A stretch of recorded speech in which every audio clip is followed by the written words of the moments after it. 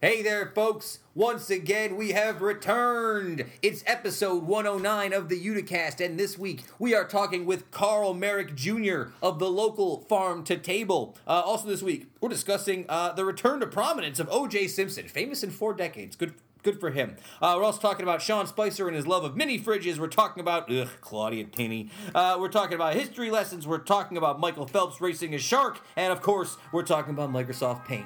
Rest in peace. All that and more, folks. Episode 109 of the Uticast. We're happy you're here.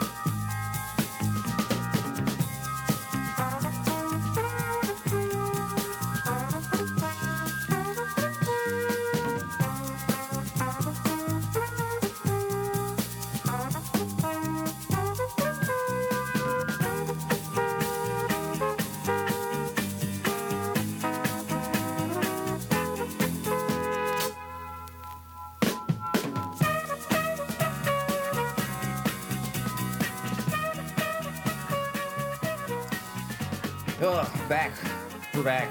It's episode 109 of the Uticast.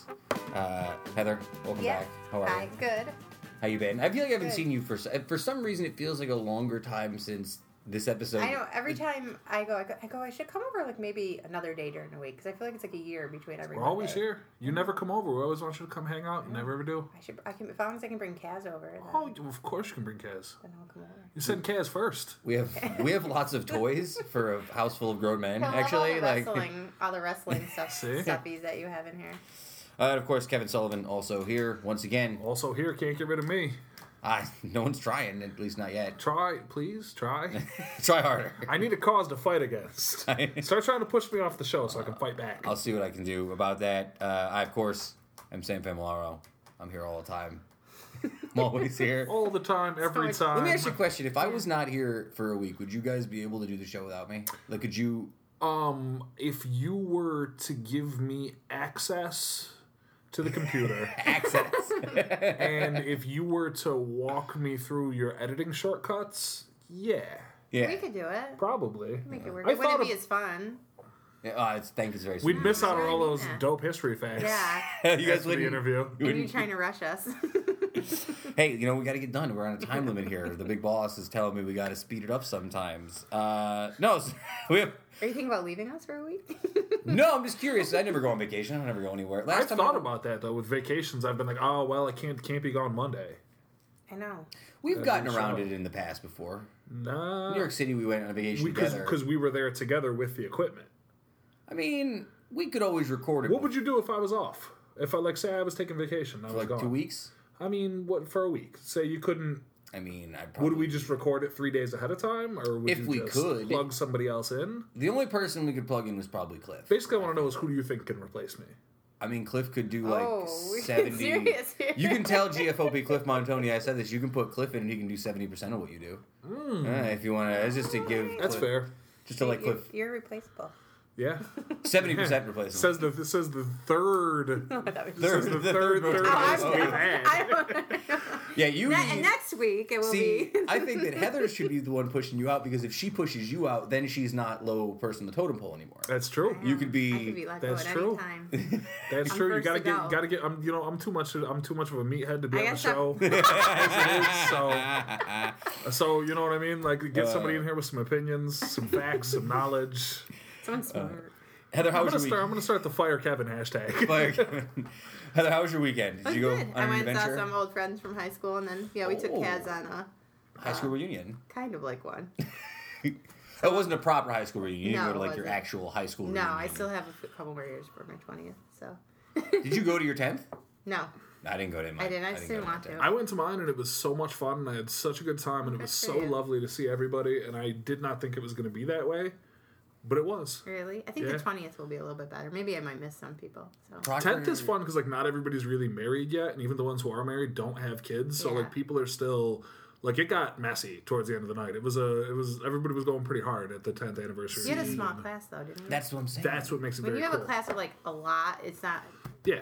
Like this guy. Yeah, my graduating class is 80 and change. Yeah. So it was cool. Well, I'm talking with somebody who's getting a proctor reunion together to try to do at the brewery. 500 and she's like, "Can we get the lot that you do concerts in? Yeah, because I think we need it." Yeah. Dude, my graduating class was like above 500 kids. Yeah. So I would go to my 10-year reunion and literally not know 70-80% of the people. You probably had more kids in your graduating class than I had in my entire school, and my school was maybe not more because I had 7 through 12 at my high school. Yeah, but still. Yeah, but 500. That's insane. Kev, you had a big weekend. You were Get the Let Out this weekend. How was that? We had the Get the Let Out concert on Friday. It was amazing. It was so cool. I got to. So actually, I'll tell you a funny story from that I don't think I got a chance to tell you because I got home so late that night. So normally when we have concerts at the brewery, in between the set break or before the headlining band comes on, Fred Matt goes up on stage and does a toast. Sure. He goes up just, thanks for coming, thanks to the band, thanks for everybody working, enjoy the beer, this and that. And he wasn't able to make this concert, so the toast fell to me. I'm the next man on the totem pole. So in between, Get the Let Out played like a hour and a half set, took a quick break, and then came back for another hour and a half. And in between, I had to go up and do the toast. So I went up there, and I'm in front of this big crowd. We had 1,500 people, something like that, and everybody's drinking. So I went up to make the toast, and it was cool. I don't mind being in front of a crowd, getting a microphone. It was great, but I wanted to make sure I hit all the points. So I get up there, and the show's on, and people are cheering, and it's going really well, and I can tell that, I'm hitting all the points, and I'm working the people, and I'm like, so I thank everybody I got to thank. I go through everything. And I yell the band's name. They come back on the stage. As they're coming back on the stage, I realize in my haste to make sure I hit all the points I had to hit, I forgot to actually do a toast during the toast. So I went up there and I forgot to have everybody raise their glass and cheers to the show and the night. Yeah. So I did everything else that I was supposed to do in the toast besides the actual toast. Classic. And I realized the second I turned around and the band was coming on stage and the singer took the microphone, I'm like, well, get them next time. Yeah. But the show was great. We had a cool turnout. Everything was really good. Man, I'm telling you, if anybody's even remotely 1/4 of a Led Zeppelin fan, you gotta go see those guys because they're perfect. They're perfect. It's crazy. We were bummed. We had the baby in the back of the car, and we're just driving down Varick, all sad face, can't go to this tonight. Well, it looks like that's probably fun. Kaz, I go, Zach, I saw that you're interested in the event, but you're not going. If I sound a bit haggard today, it's because I'm on the back of a pretty chock-full weekend. My wonderful sister and her 2 children from Chicago are in town. They're in town from Chicago. Is it Chicago accent? I don't know. I didn't know they had they got an accent. Like that from the Bears. Yeah, there you go. That's it. There's my Chicago accent. Got it. For you. She's in town, so I got to see my niece and nephew, which is a lot of fun. I don't get to see them very often. My other niece and nephew. We had the Franklin Square film series on Saturday night. We watched Independence Day. It was cool. Shout out to all the people who liked the video that we made for it. That was hysterical. It was a lot of fun. I love that video. I love the end. Can I tell you? All right, so I'll say one thing about that, right? So we did that video, and our director, TK, right? We love TK. Everyone loves TK. He's been in the show twice. TK is the best. So him and I are big Twin Peaks fans. So when we were talking about things to do for this filming, we filmed a lot of stuff. He said, I really want a long, unnecessarily long, uncomfortable shot of just you guys doing something. Just eat that hamburger. And his whole stage directions for that would just eat that hamburger and finish the burger. And I was like, word. So that was the whole scene. I'm fast forwarding a little bit. I'm like, is something gonna... No, that's what everyone wants. Everyone liked that part because they're like, is something gonna happen? I'm like, no, I finished the hamburger. That's the end of it. It's the whole sequence. No, we had a great time for Franklin Square Film Series. I want to say it's August 19th will be our next one. I think it's the 19th. I think is what they said. And that'll be Wall-E, which is the first Franklin Square Film Series film that I've actually never seen. So that should be interesting. Oh, there you go. Never seen Wall-E. But I got to tell you, if you guys liked the video we did for this one, we have an idea for this upcoming video. Oh, do we? Oh, dude, I can't even. It's gonna be next level. I'm very excited. And I want to say one thing. Did you see that TK adopted a cat that night? I did not. Yeah, we found. You know how we found Charlie the cat? Yeah. At Dale Creek, and we named him Charlie after UC, right? Yeah. So they found a cat at the Franklin Square Film Series, a lost cat. TK ended up bringing it home. He's holding it until they can find the owner. But for now, he has a new cat named Franklin. So nobody's claiming a cat. Nobody claims cats. So he's got a new cat named Franklin now, who's a star of Instagram. So there you go. That's sweet. All right, that's enough. You guys ready to get into the news for this week? Do it up. Here we are. Okay. So this was the biggest news story of the week, it seemed like, according to my resources. O.J. Simpson wins parole after he tells his hearing in Nevada that he's basically lived a conflict-free life. I want to let that sink in. Besides the fact that I killed 2 people. Yeah, besides, the 2... All the murdering. And also, he played in the NFL, which is particularly violent, and also the burglary that he was involved in 2008, which saw him go to jail for initially 33 years, what he was sentenced for. Do you know what the most shocking part about his parole was for me? What? Learning that he's 71 years old. Yeah. How about that? Yeah. I was like, I read that. I'm like, wait, what? Shocking. I couldn't believe it. I'm like, how much time has gone by? I guess it makes sense, but still. Yeah. 71 seems so old. It is. And what's wild to think about is that O.J. Simpson just continues to be famous. He's been famous for like 4 decades now. He was famous for football in like the 70s, and then he was famous for movies in the 80s, and then he's famous for murder in the 90s, and now he's famous for the 20-year anniversary of his murder, which everyone's suddenly fascinated with again. So like the dude has been famous for like longer than almost anybody besides Bob Hope. You right? talk about diversifying your career. Diversifying. First you're a running back, then you're a murderer, now you're an armed robber. Like it's. Now you're on parole. I'll tell you what, that guy can do it all. Conflict So, free. in 2008, he was sentenced to 33 years in prison for an armed robbery that he took place in Las Vegas. He'll serve 9 years of that 33 years. Do you know what the crazy part is about that armed robbery he It was in his now? own stuff. He was going into, because he was talking about when he was doing it, like he thought somebody was selling his memorabilia, not giving him his cut. And so they're like, yo, let's go get this guy. And then he asked one of his guys, like, we got a gun. Somebody had a gun. So the charges get very serious when you have a gun. But it's crazy that, like, he went to jail for breaking into a hotel room to steal, his own stuff. like, his own autographed stuff. It's just such a bizarre, what a bizarre tale that guy's life has been. I don't think he's done yet either. No, for sure. He's 71. I think he's done. No, I think he's going to do some more mischief. Well, they asked him what he's going to... Because he, in the parole hearing, they have to ask you, like, what are you going to do in terms of generating income for yourself, like, going forward? And do you want to know what he said? He might write a book, or he might start a podcast. So welcome, if you want to join the Uticast podcast. So we can now officially call O.J. Simpson our colleague? I'd like to know He's a... My colleague, O.J. Simpson. how much money does he think's in podcast right now? Well, do you remember when he wrote the book? We just don't give you any of the money. Me and Sam are both rich on I this make lots show. of money. No, do you remember when OJ was going to write the book about If I Did It? Oh, yeah. I forgot about that. That's the Donald Trump level of like of being like, I'm just going to pardon everyone I know. Well, if you pardon them, that means that they're guilty, brah. So maybe you shouldn't just pardon everybody. I think we'll cut Heather in on some of all this podcasting money we make whenever we get some of this sweet, sweet headband money. Yeah, she's rolling in. Yeah, this topping tree headband money. She's rolling in the headgear dollars. Net neutrality update. The FCC this week got flooded with 9 million consumer comments across their different comment boards. In a world full of a lot of scumbags, the FCC is towards the top of that list. Yeah, this is the new record for most comments they've received about something. They put out a statement basically saying, we are working diligently on ignoring all of your comments and requests. So, thank you to the FCC.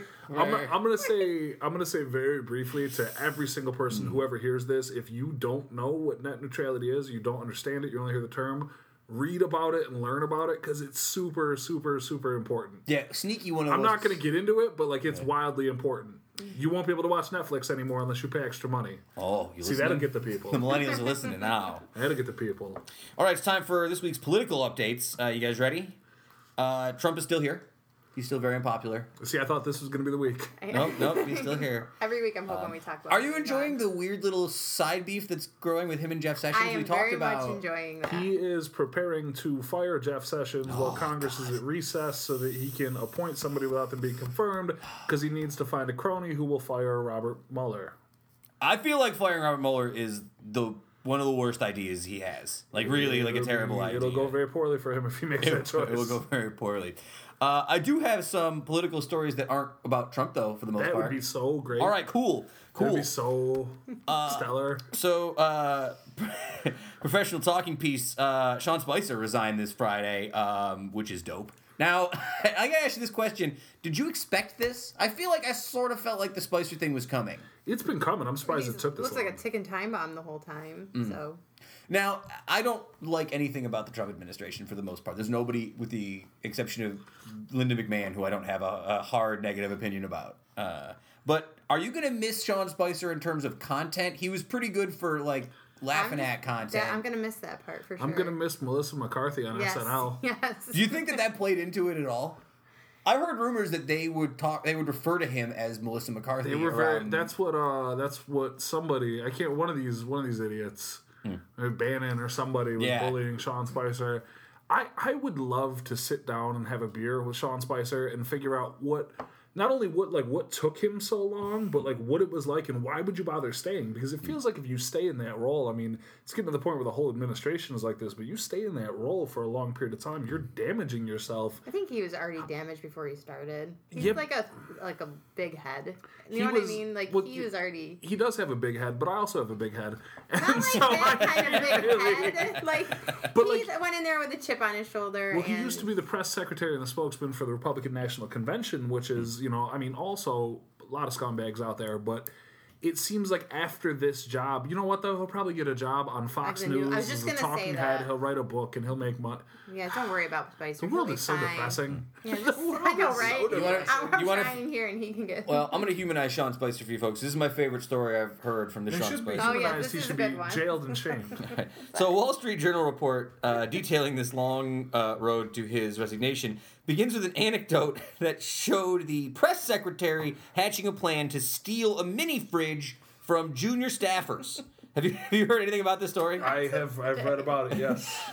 So Spicer, I know I call him. I had a teacher named Mrs. Spencer. Sorry about that. Spicer dispatched. She had a big head too. She did have a large head. Dispatched a top aide to a nearby executive office building where junior research employees were crammed into rooms, surviving on lean cuisine, frozen lunches.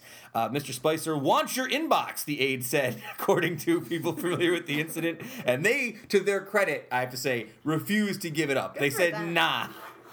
So Spicer, instead of using that sweet political money to buy a mini fridge, which when looked up on a Walmart list in DC is as low as $60, he waited until after sunset and was spotted by fellow White House officials lugging the icebox down the White House driveway after 8 p.m. So Sean Spicer really wanted a mini fridge.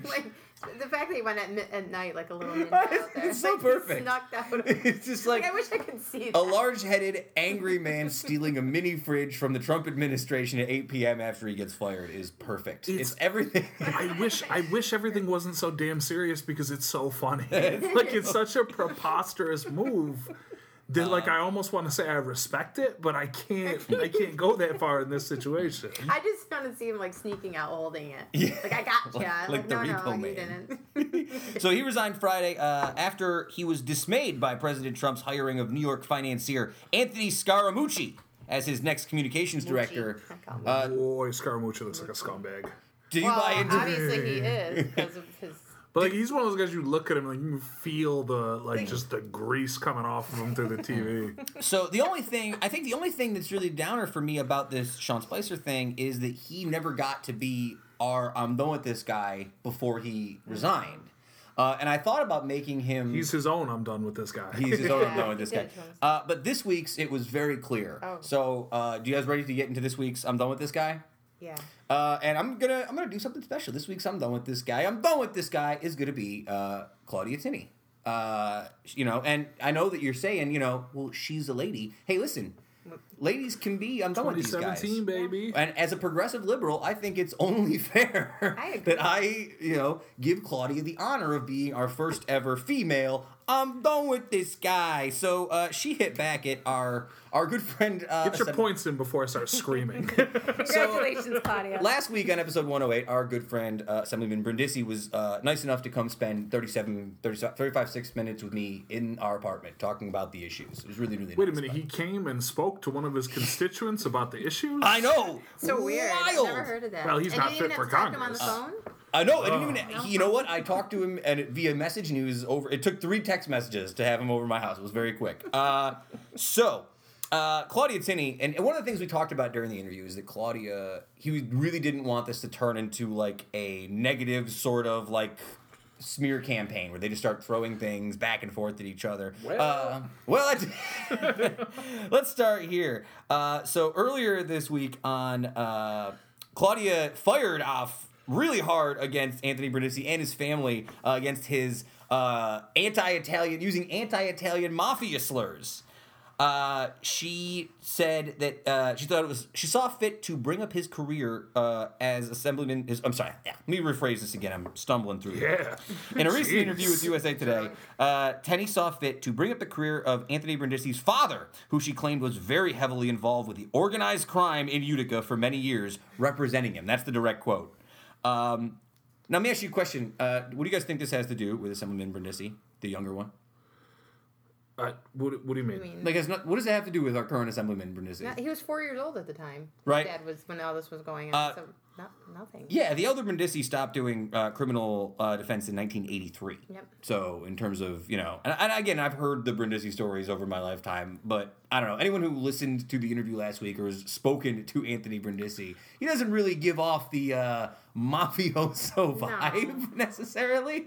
He's like a young family man. He's a baseball coach. I know, and she kind of said too something along the lines of, like, judging him from his family. That if you have a bad family, you can't possibly run. And that was when he went on and defended that. On I don't know if you have that. I have the quote. Do you want to hear it? Ahead, Anthony's father represented some of the worst criminals in our community. You have to question some of the things that have happened in his family.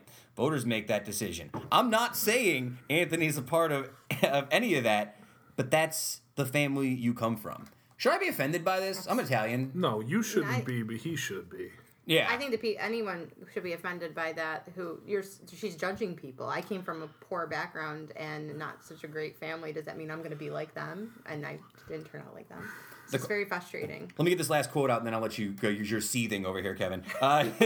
His background is significant. I can't tell you how many people have come up to me in my community and said, "Wow, I don't feel comfortable around some of the background that he has."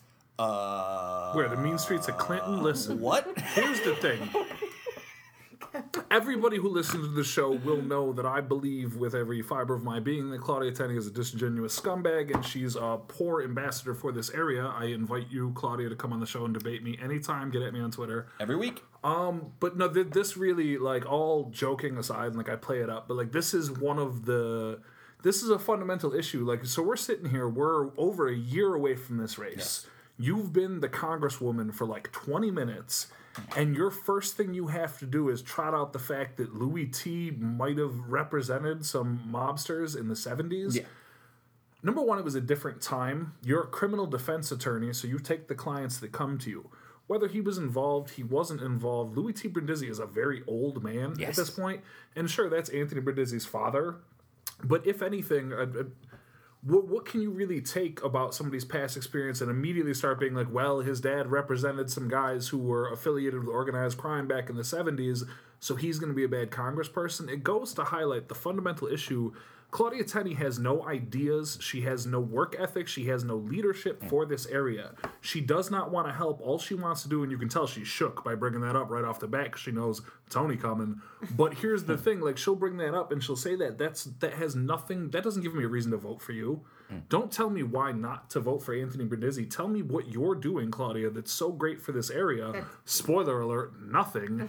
And, the woman doesn't talk to her constituents. She's not involved in the area. She only cares about putting her name in the spotlight to try to leverage this into a higher position for herself. And it's disgusting and it's offensive. And I hope that the people don't buy it come November 2018. Because say what you will about the man's father. He's lived, 70, 80 years. He's had a long life. A lot of people do a lot of things, see a lot of things. His father's not running for Congress. No. And if that's all you have, Claudia, you are in a lot Mm. Please come debate me on the show. Stop me. Start talking. He's already Somebody been start through talking. this and Thank heard you. this and been voted in with people knowing that as a background. So I don't see why she'd even Well, what's think the that would background? change You things. just say, so you represented, like, if you're a defense, she's a lawyer. She knows. So if you represent somebody who did white collar crimes, you're going to do embezzling because you represented them?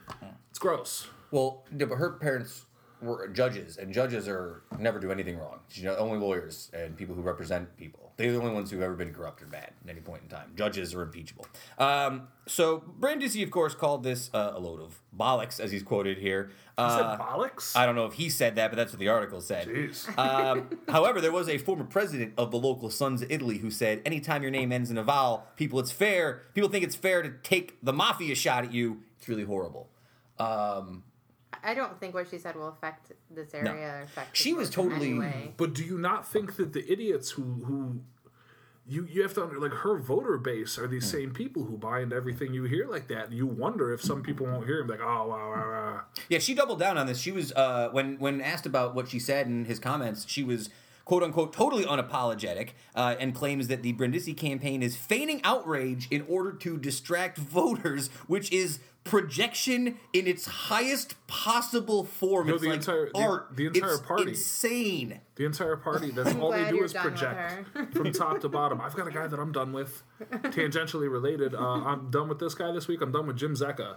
Oh. Yeah, Jim Zecca running for council at large. He's been on the city council before. I heard him on the Keeler show earlier this week, and he's a dyed-in-the-wool. He's a Trump guy. He's a Make America Great Again guy. He's a disingenuous dirtbox who doesn't really do anything. The end. And he was on there, and he was talking about. He's like, well, I think it's fair to talk about this, and I think you need to know about the people and this and that. And it's like, stop being a leech, trying to glom onto anything you think can get your name back in the spotlight because you've never done anything.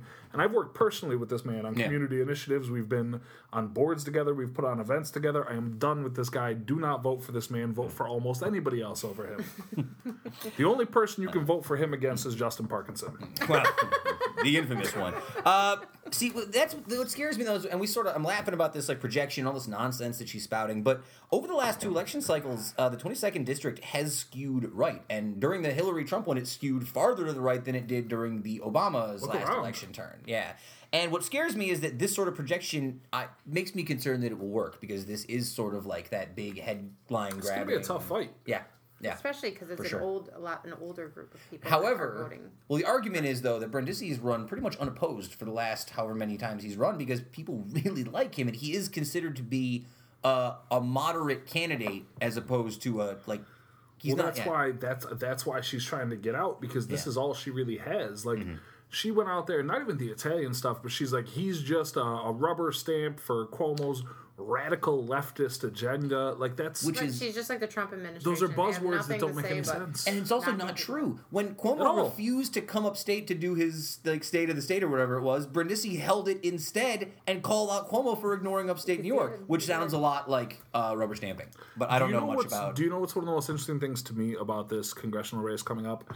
For the first time in my life, and maybe we're all just getting to the age where we realize that we can be involved in this kind of thing, but for the first time in my life, when Anthony Brindisi announced that he was running, I heard 4, 5, 6 of my friends talking, because we grew up with his chief of staff. We know her pretty well, and people know that, have that relationship. I've had 5 or 6 people come up to me, how can I get involved? How can I volunteer? How can I be involved in this campaign?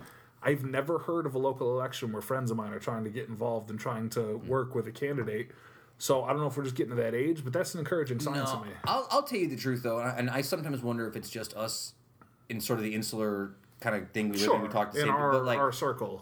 Even outside of our circle, in my work at like other places, I don't think that Claudia is very popular. I don't think it's just like me being angry about it. Do you think that has to do with her being a dirtbag? I think that's somewhat of a big part of it. Interesting. Craven opportunist, disliked by most. Disliked by most.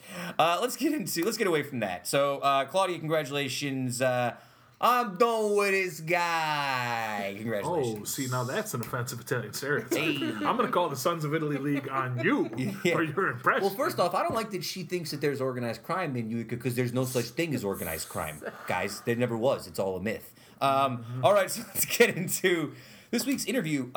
Carl Mierek is, if you don't know that name, you may know his establishment, the local Farm to Table on 900 Lansing Street in East Utica. He is a fascinating man with a really, really passionate belief in agriculture and sustainable food and sustainable farming. Really blew me away with his knowledge and his passion on the subject. So it was a pleasure to have him here on the show. And let's get to our interview with Carl Mierek Jr.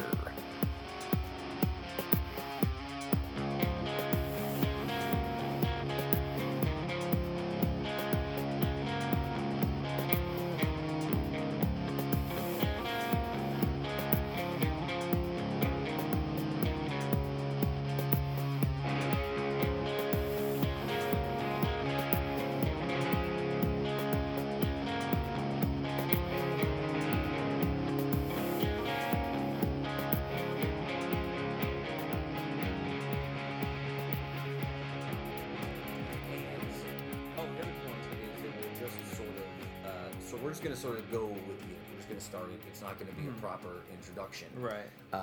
Just because it's the way the editing works. It's all the magic of editing. My favorite... Right.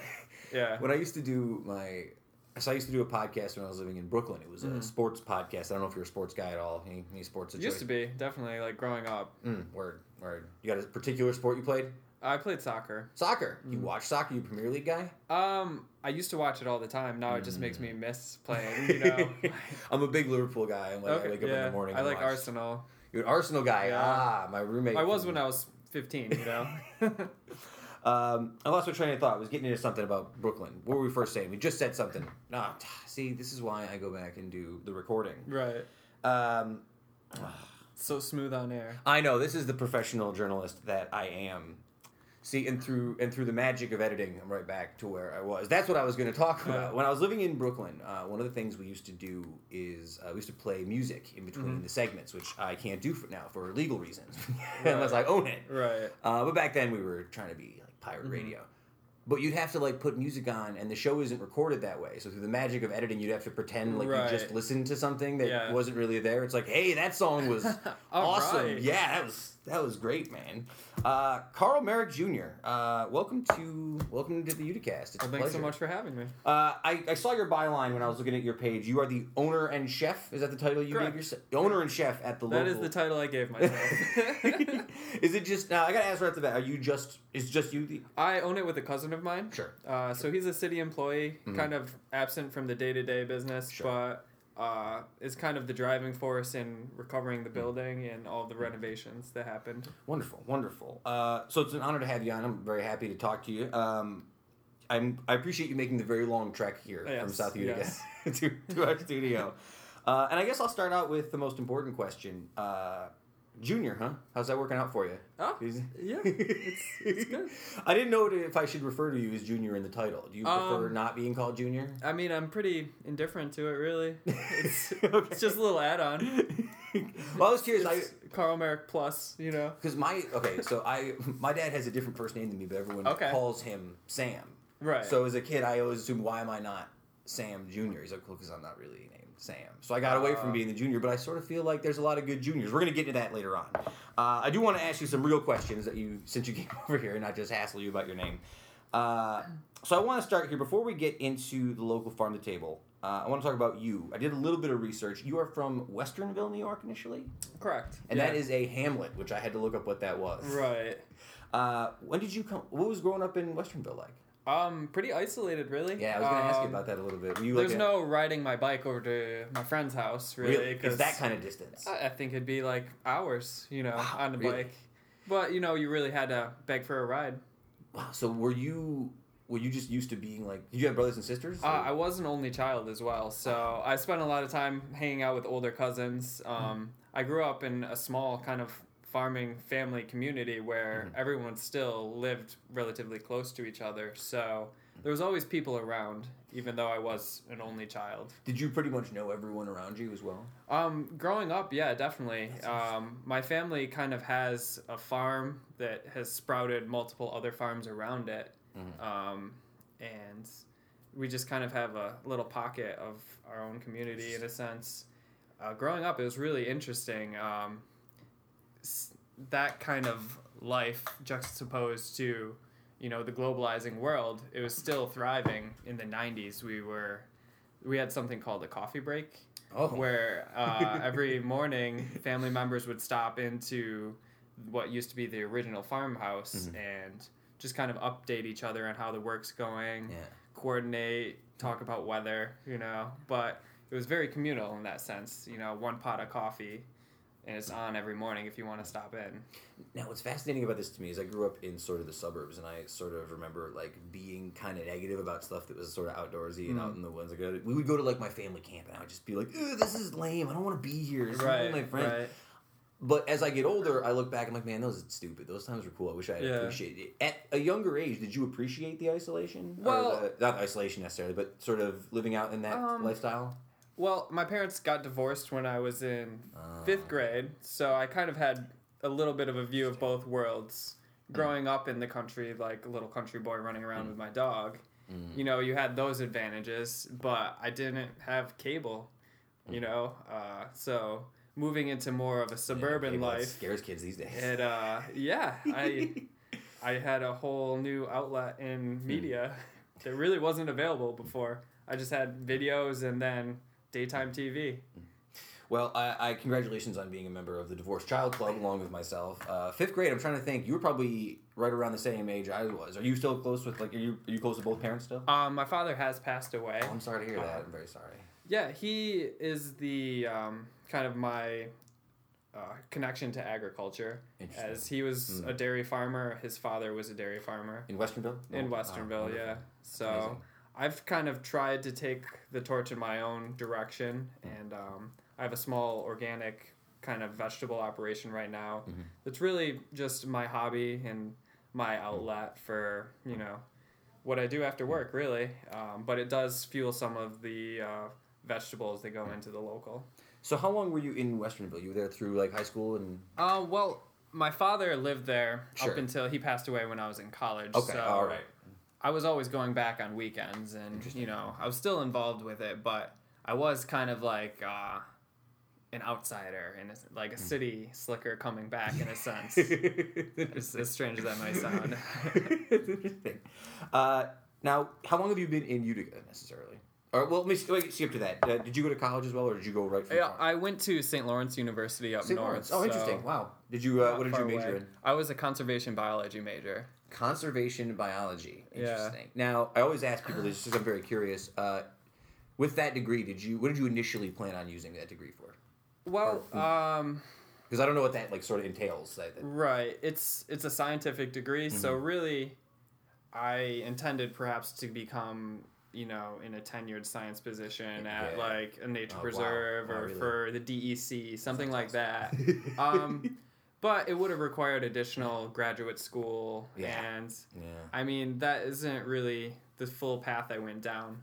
I really studied it in part because that's what interests me. I loved watching Animal Planet growing up, you know, and like growing up in a rural setting, nature was my TV, so I definitely was deeply instilled with nature appreciation at a young age, so I kind of felt compelled to try and protect it.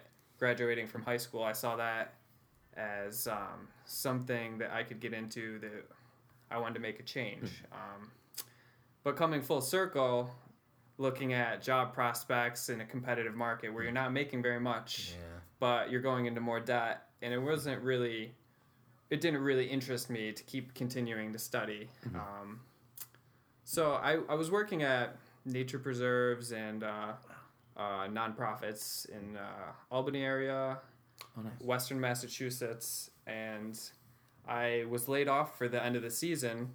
Yeah, and I just had to find a job for winter to keep my apartment, so I applied at a local butcher shop that was kind of reviving the artisanal butchery, and with apprentices and all of that classic stuff, just as a dishwasher, and I kind of progressed in the cooking industry from there. It's so fascinating to me because it seems like whenever I talk to people about food and in this sort of industry, growing up, I grew up in, like, the restaurant industry as a waiter. Like, I was like a waiter everywhere. I'd wait in, like, lowbrow restaurants and highbrow restaurants.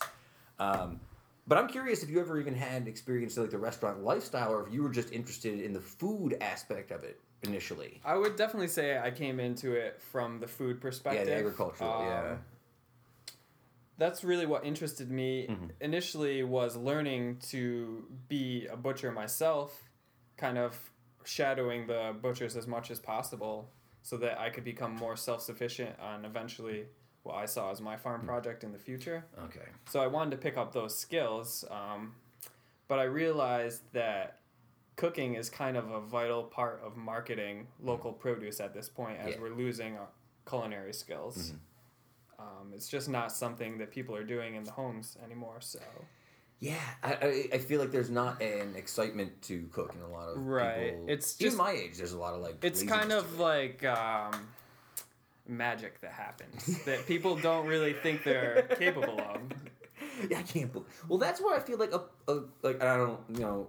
I've never tried it before, but that's where I feel like a company like a Blue Apron type company, Mm-hmm. they're smart to do it because Right. like there is probably an audience for people who are interested in cooking but don't know. It sort of empowers them to take the Yeah. next step. And I don't know anything about that. I'm not trying to like promote them or anything. I don't know Yeah. crap about Blue Apron, but I'm just saying Right. it doesn't surprise me that people use that product, right? Definitely, it's catering to the way our society has changed. Yeah, that's fascinating. I'm got a good head on your shoulders there. Now I want to ask you. I was doing some research. This name Lone Rock Ranch showed up. Is that your Right. farm? So that is my little farm project. Oh, nice. Great name, by the way. Yeah, I have a large glacial dropped boulder that's maybe 12 feet high. So it is a good icon kind of mascot to have for us. But Wonderful. mainly I have 4 little goats running around in a pasture that I'm trying to keep out of my garden. It's my biggest challenge.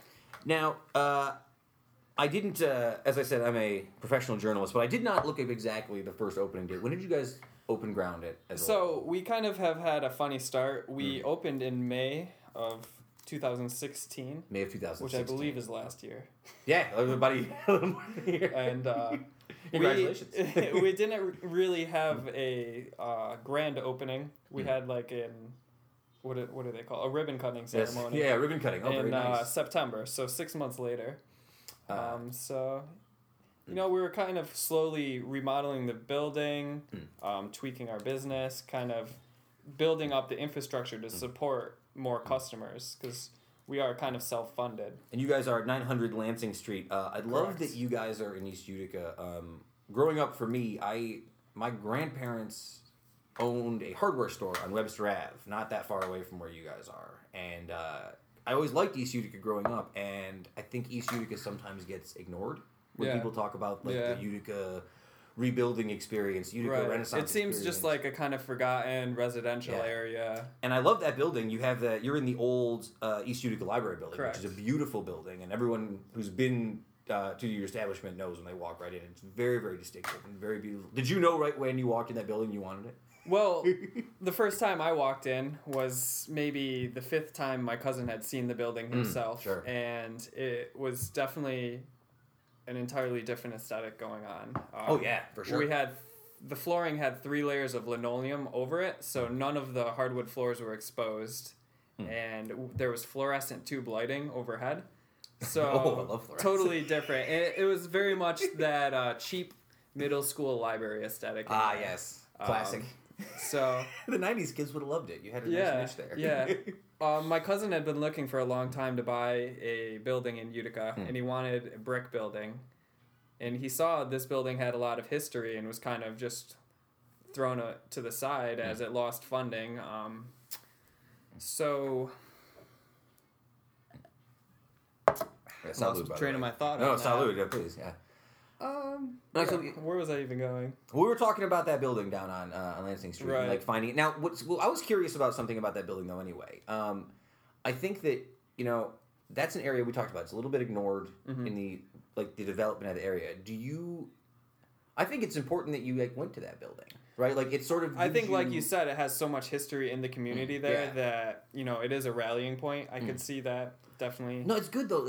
That is an area that. My parents grew up in that area growing up, and my mom always talks about the glory days of growing up in East Utica and how much she loved it. And I don't necessarily think that for a long time East Utica had that sort of feeling about it sometimes, or doesn't not about itself, but I just know I thought it was great, and I'm glad that I am a bit of a transplant stepping into that. Yeah. I'm coming in as the farmer in the city kind of perspective. The farmer, yeah. But yeah, I definitely hear on a daily basis people just being so moved that the library is still here and it's been restored. I'm to the point of people coming in and crying. I've seen people cry. It's really a beautiful building. It really, really is. Now, I have to say, I did some research on your website as well, and I found your list of core beliefs and really liked this, and I wanted to talk to you about it. So do you mind if I go through the 3 lists? Sure, I liked it. Let's refresh them. All right, so for you can go to the website. It is thelocalfarmtable.com. I got that right? I believe so. All right, good. Excellent. All right. So, first core belief you have on here is we believe that everyone should have access to healthy food and the means to cook for their own enterprise. Did you come up with these core beliefs? Yes, I did. And that is in part us moving into East Utica, where there isn't quite a food desert in the sense that there is a Hannaford's a mile away, and they just opened the Price Right there, but generally people are buying from a corner store. Yes. Don't even see vegetables being available. We do have trouble bridging the gap between, the economic level of the neighborhood and local premium products, but we try and meet them in the middle as much as we can to make it accessible. That's like a very American epidemic, this idea that the affordable foods tend to be the things that are very poor for you, right? And how do you find a way to make food affordable and healthy and appealing? And that seems to be the hard the challenge for crossing over on a mainstream level. I feel like. Definitely. Because, and that's what I think about. When I was working at Taylor and the Cook, I got an education about what it went into to work at a farm-to-table location, to know these farmers, to know the quality of the product, to understand what to look for, and building relationships, which someone like a big bargain Hannaford Price Right store doesn't even have to worry about. They're dealing with, It's a very inconsistent supply chain. Yeah. So you're always trying to be flexible, and you have to have a shifting menu just to kind of try and adapt.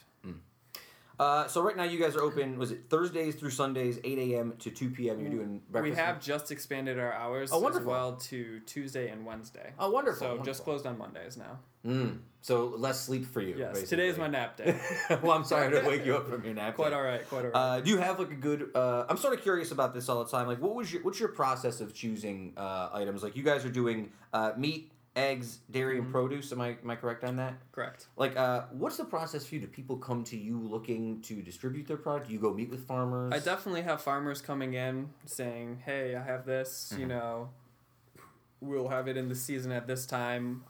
It's really just like, leave me your price sheet, leave me what you have, so I can kind of just gather all of this information and put it all together. I might not order something from them right away, but I'll have that price sheet on hand for when it might come into a menu, Sure. But it's really just, I do a lot of exploring, If I have a chance, I'll go to the farmer's market, look around. I stop at all the Amish farm stands up around my farm. I have things growing in my garden that it's like, well, these guys did really well. I'll try and add them onto the menu. That's cool. It is very flexible in that sense. Nice. I'm going to move on to the second core belief before I lose my train of thought. We think agriculture can be conducted in a way that is regenerative and not extractive. Now, I don't know so much about farming because I'm a city boy. So can you go a little more detail? Because you have another quote that I want to bring up as well. This is from September of 2016 where you said, agriculture is one of the biggest conflicts people have in our national world. Changing the way we grow food is really the only way we can moderate that. So you have like a strong feeling about like agriculture. Definitely. I mean, it's one of our largest carbon emitters and just general pollution emitters, and it is, we take up so much land area in agriculture that it's definitely going to affect our natural cycles as well as wildlife populations. So rethinking the way we approach agriculture and doing it in a way that can allow for better ecosystem services and availability to local wildlife. We may be able to do it with similar yields, just taking a smarter approach. On my farm, I personally don't use any kind of off-farm inputs, but my case is different than, a larger farm trying to put out more things. It's difficult because all the problems you face change depending on your scale. I try not to make a distinction where, I don't buy non-organic foods just because there are a lot of great growers that, to make this much of one product, you have to use a pesticide or else it might get infested. It is difficult because to get to a scale of products to sell to a restaurant, you kind of have to have a concentration. And I do think to uninitiated folks, it's very confusing sometimes to like what is like a lot of people just read the label and think like I guess this is right. Like I don't even know what I'm looking for sometimes. There are so many like different distinctions like grass-fed, pastured, organic that can really be confusing. And like for instance, a grass-fed product is not necessarily just fed grass, which I thought at first too, but it just means they have access to pasture. So they could have a heavy grain diet as well, but they are on grass. Sure. It's I don't know, and it's always changing. The only things with certifications like organic have set guidelines that must be met, but words like natural and all sustainable don't necessarily have anything behind them. Yeah. So they can just use these words to kind of greenwash their products. Yeah, which really confuses the whole issue. Yeah, that's sort of like the scary thing sometimes. Like you look at I'll look at like a Tyson chicken thing. It's like organic Tyson chicken. I'm like, that seems like a an oxymoron. And looking at like large corporate kind of shifts, Whole Foods is bought by Amazon, and all of these smaller organic companies are being bought by larger food companies because that's where the consumer demand is shifting. But these larger scale operations aren't necessarily meeting the benefits of having a small organic farm because they're using substitute methods versus a more holistic approach. They're, instead of using a conventional pesticide, they'll spray it with an organic pesticide. So they're still using a heavy input system that's less sustainable, but it is organic now. Very good. So I don't know. I've just toured a lot of farms at this point, and well, you just gotta sort of, at a certain point, like you probably know, you probably just go to in gut instinct after a certain amount of time. Like you grew up on farms, you sort of understand what to look for, I think, more than another person might. You know what I mean? Well, I mean, just with my background, and I mean, just growing up on a farm doesn't mean you know anything about organic farming necessarily in this area, Just because there's that old school mentality in farming versus the new age organic hippie farming, as it's seen in a sense, Is there like a farmer rivalry? I definitely think there is like that old school farmer mentality. I'm into that for sure. Versus like a young, I mean, I definitely feel that in my life. For sure, yeah. Trying to shift away from the family business to an organic vegetable farm. Yeah.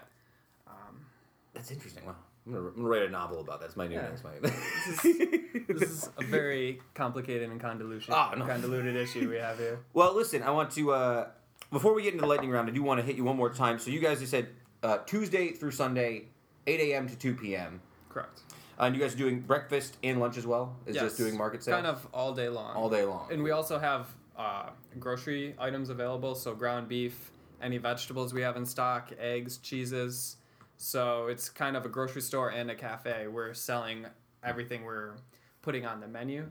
And that kind of comes back to the full picture of bringing accessibility to cooking and trying to empower people. It's like everything on the menu is fairly simple in preparation. Yeah. Where I could tell them how to recreate this item. We have all of the ingredients, You can make it yourself if you want.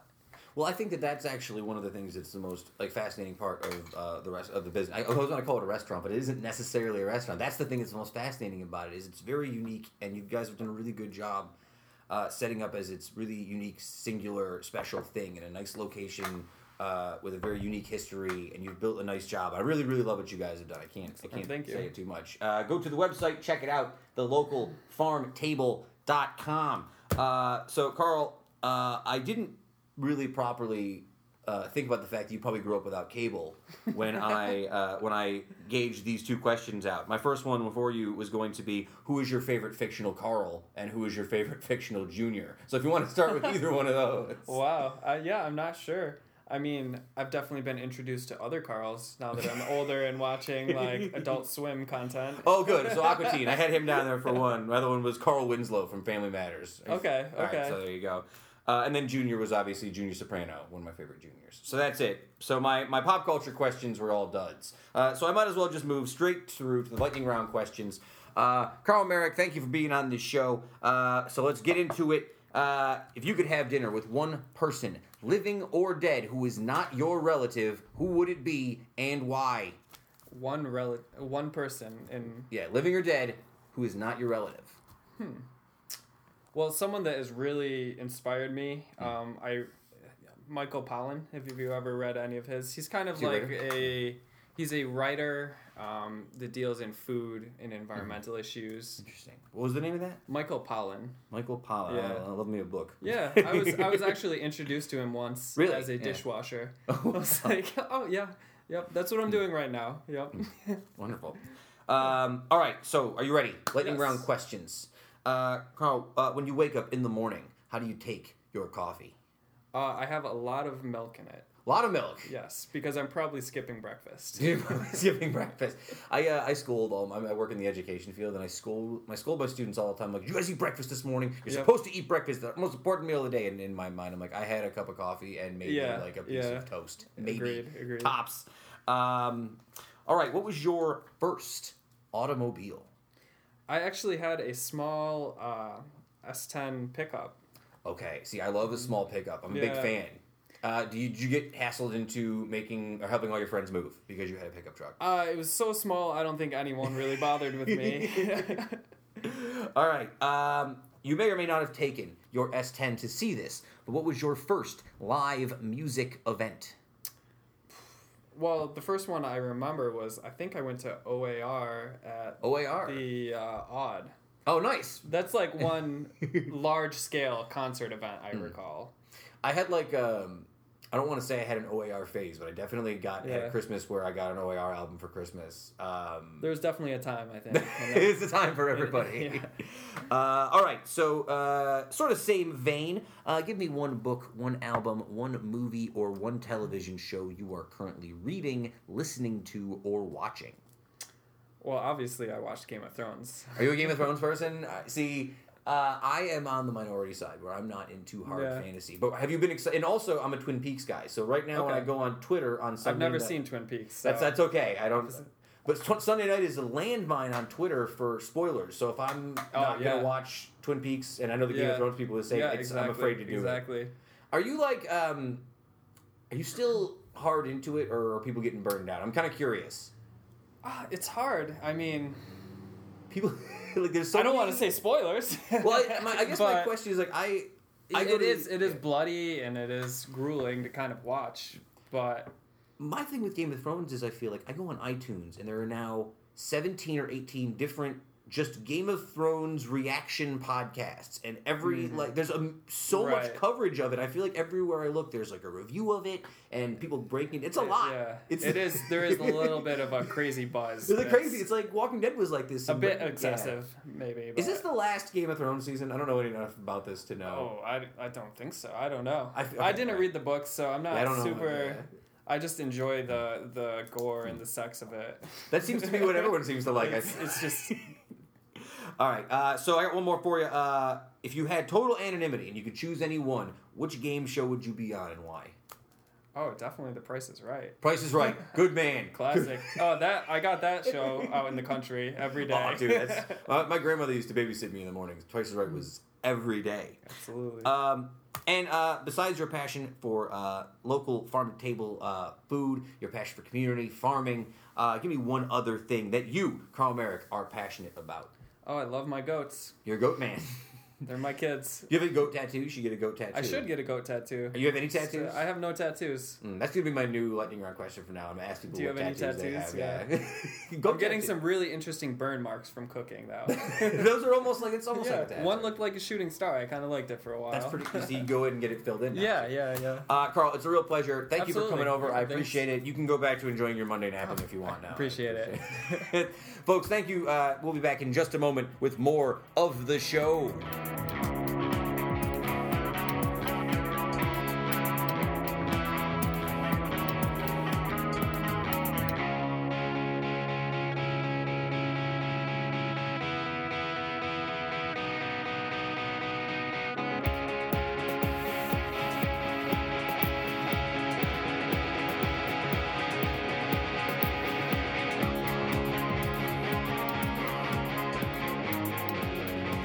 Show up by yourself.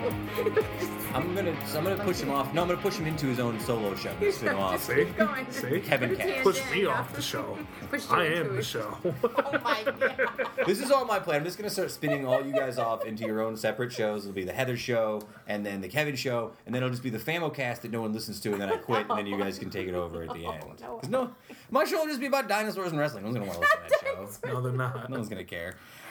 Thank you again to Carl Mierek, local farm to table, which I really do. We talked about it a little bit. I love East Utica. I grew up with like my parents. Well, my grandparents owned a hardware store on Webster Ave. So growing up, East Utica was like sort of nostalgic for me, even though I lived in South Utica. And I'm glad that, an area that's historically been sort of overlooked with new places and revitalization got.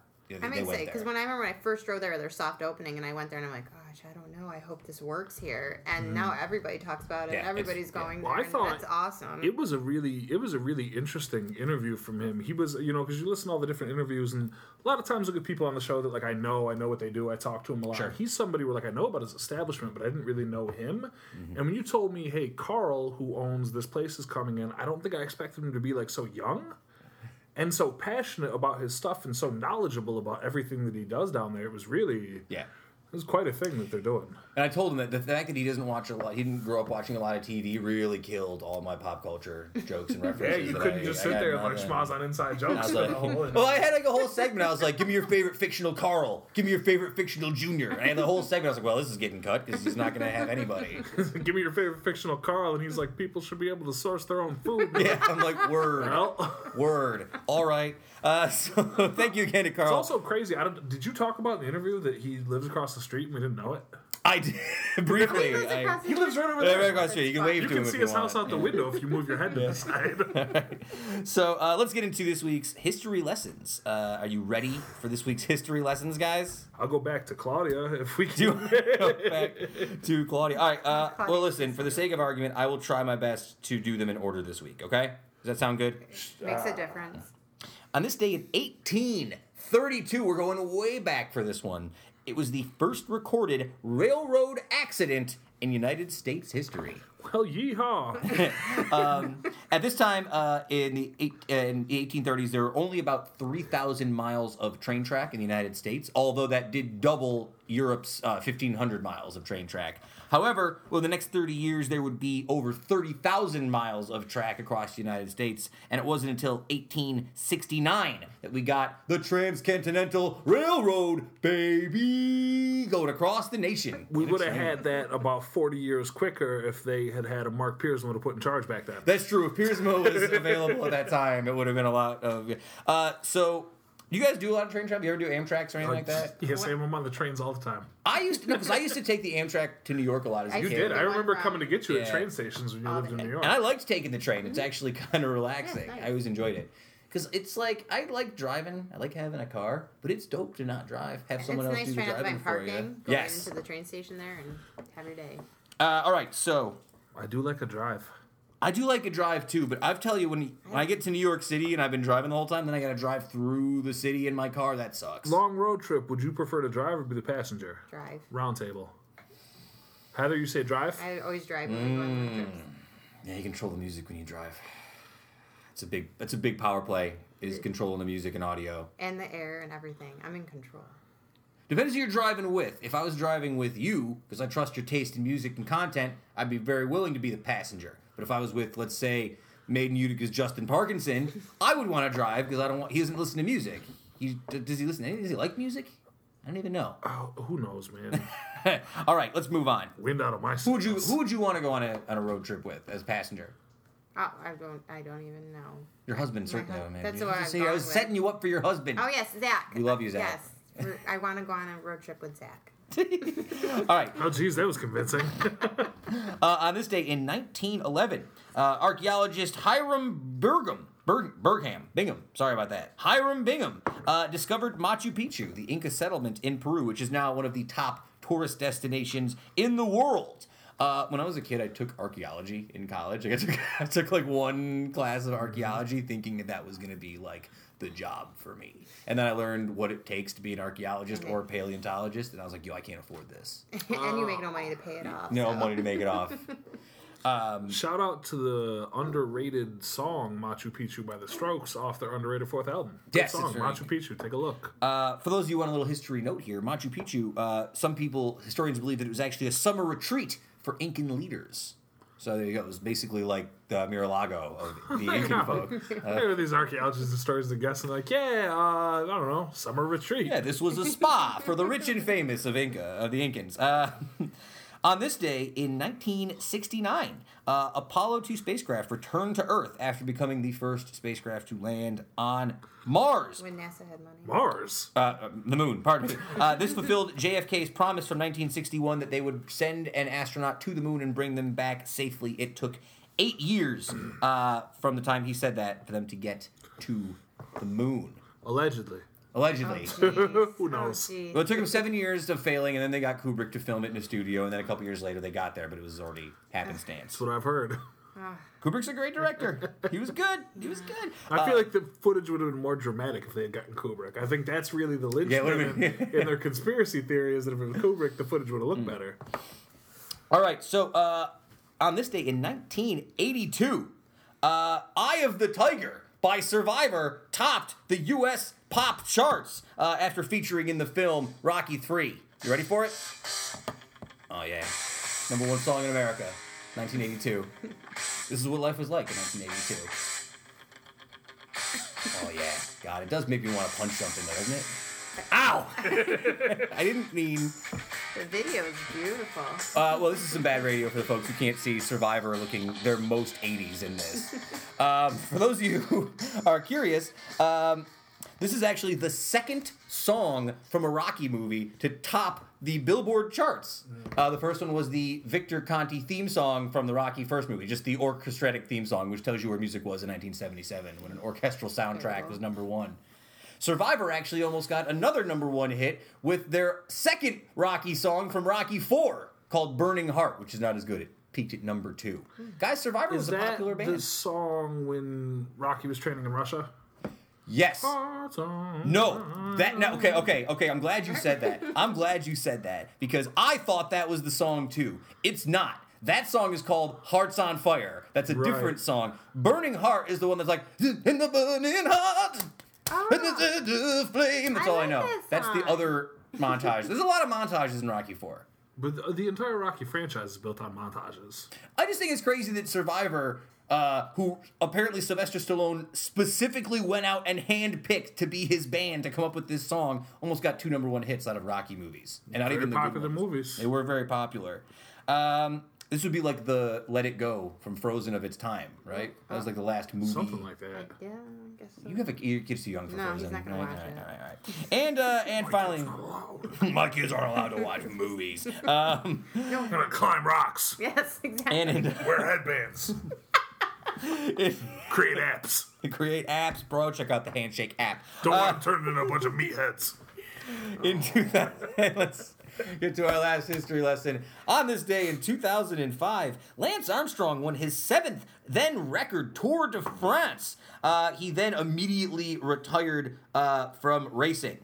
Of course, this did not last too long. It was 2012 when the USADA dropped the hammer, calling what Lance and his teammates were involved in the most sophisticated and successful doping program in U.S. racing history. Now, he went on to deny that he used supplements while winning his 7 Tour de France's. It wasn't until 2013 on an episode of Oprah that he admitted to scandal. So, let me ask you a question. Like, Lance Armstrong probably isn't a big deal anymore. He's just known for the scandal. But do you remember, like, when Lance Armstrong was, like, one of the biggest athletes in the world? Yeah, like, Live Strong, the Live Strong thing, and, like, the cover of Time magazine, like that. He was, like, an inspiration. We talk a lot about people who've had, like, falls from grace, but, like, I sometimes, like, Lance Armstrong really was the dude, and everyone loved him.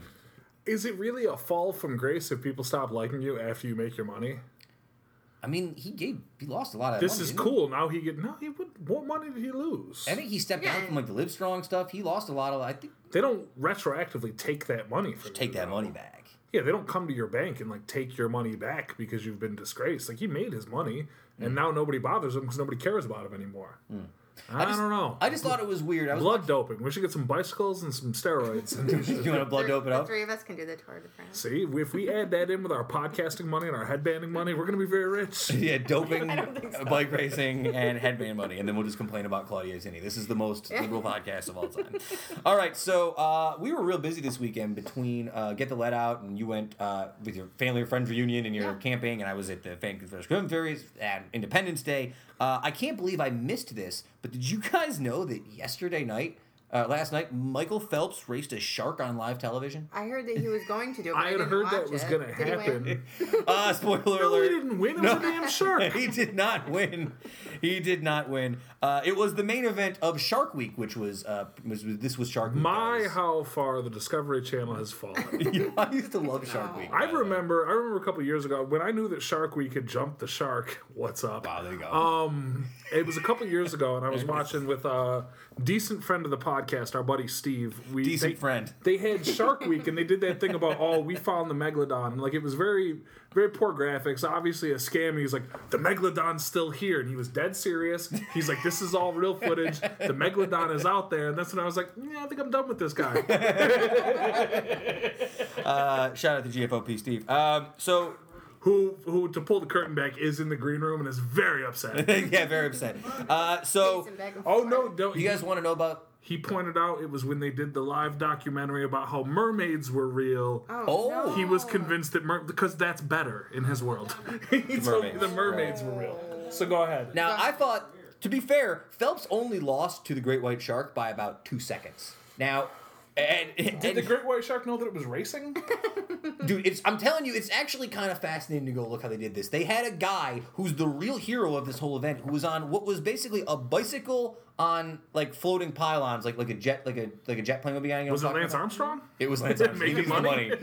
He was on the Discovery Channel team, and under the bike that's floating on the water that the guy pedals is a decoy seal. So this guy is just pedaling a bike with a seal on the back of it so the shark can chase him. It's the wildest thing. It was wild. I hope he got paid. Also, Michael Phelps, they gave Michael, to even the odds out, they gave Michael Phelps, I'm not joking, fins, like prosthetic shark fins, so that he could swim with the fins the way the shark did. He lost by 2 seconds to the great white shark. See, I couldn't focus because my entire sporting attention has all been caught up in the ongoing developing Marble Olympics of 2017. Oh my god, I forgot about it. I haven't watched it today. The Marble Olympics. Sam, I came home the other day.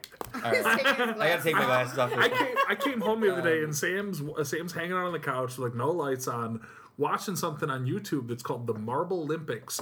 It's what appears to be one guy, and he has this different event where like he races marbles, and like he's got different marble teams, and he films the whole thing, and he does commentary like it's the real Olympics, and it's amazing. Where did you find this? This is on YouTube. Yeah, look up. We'll show you. Yeah, I'll show it to you afterwards. No, you do. Yes, you do. You really do. You wouldn't think you would want to, but you really do. Kevin walked in, and he's like, "What are you watching?" And I was like, "I've been watching this for 20 minutes, and I can't stop. It's really." And we watched it for like half an hour. It's truly fascinating. It's really good. Check out the Marble Olympics on YouTube, folks. I don't know who that guy is, but shout out to GFOP Marble Olympics guy. Also, shout out to GFOP Thomas D, who's suffering really badly today. Today, as always. Yeah, he's always Thomas suffering. D, big time sufferer. After 32 years, with their new update, Microsoft is finally getting rid of Microsoft Paint. When I read that, I thought for sure it already was gone. I had no idea that it was still going strong. No, it's sort of come back as like a cult thing now. People like Microsoft Paint. When I was a kid, I loved Microsoft I was an artist Paint. on there. I loved Microsoft Paint. I didn't realize that it's been since before I was born. Like, I didn't know that it went back to 85. I guess I didn't give it enough credence that there were computers. Well, I don't think anybody was right? like paying attention to it back then. Well, apparently with the new Windows 10, there'll be a new Paint program called Paint 3D. So it's probably the same kind of thing.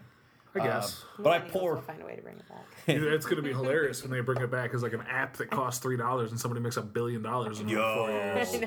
Yeah, the not Microsoft Paint app. That'll be really good. Yeah, that's right. Programmers, if you're listening, let's make some money. Zach. So guys, we've talked about Justin Bieber briefly on the show before, but today we're talking about him because he was banned from China. Did you guys read about this? I heard about it not too long ago. I saw it. A Chinese fan apparently contacted the Beijing Municipal Bureau of Culture to ask why her idol, Justin Bieber, had not been seen in the country for several years. She was greeted with a firm but friendly response.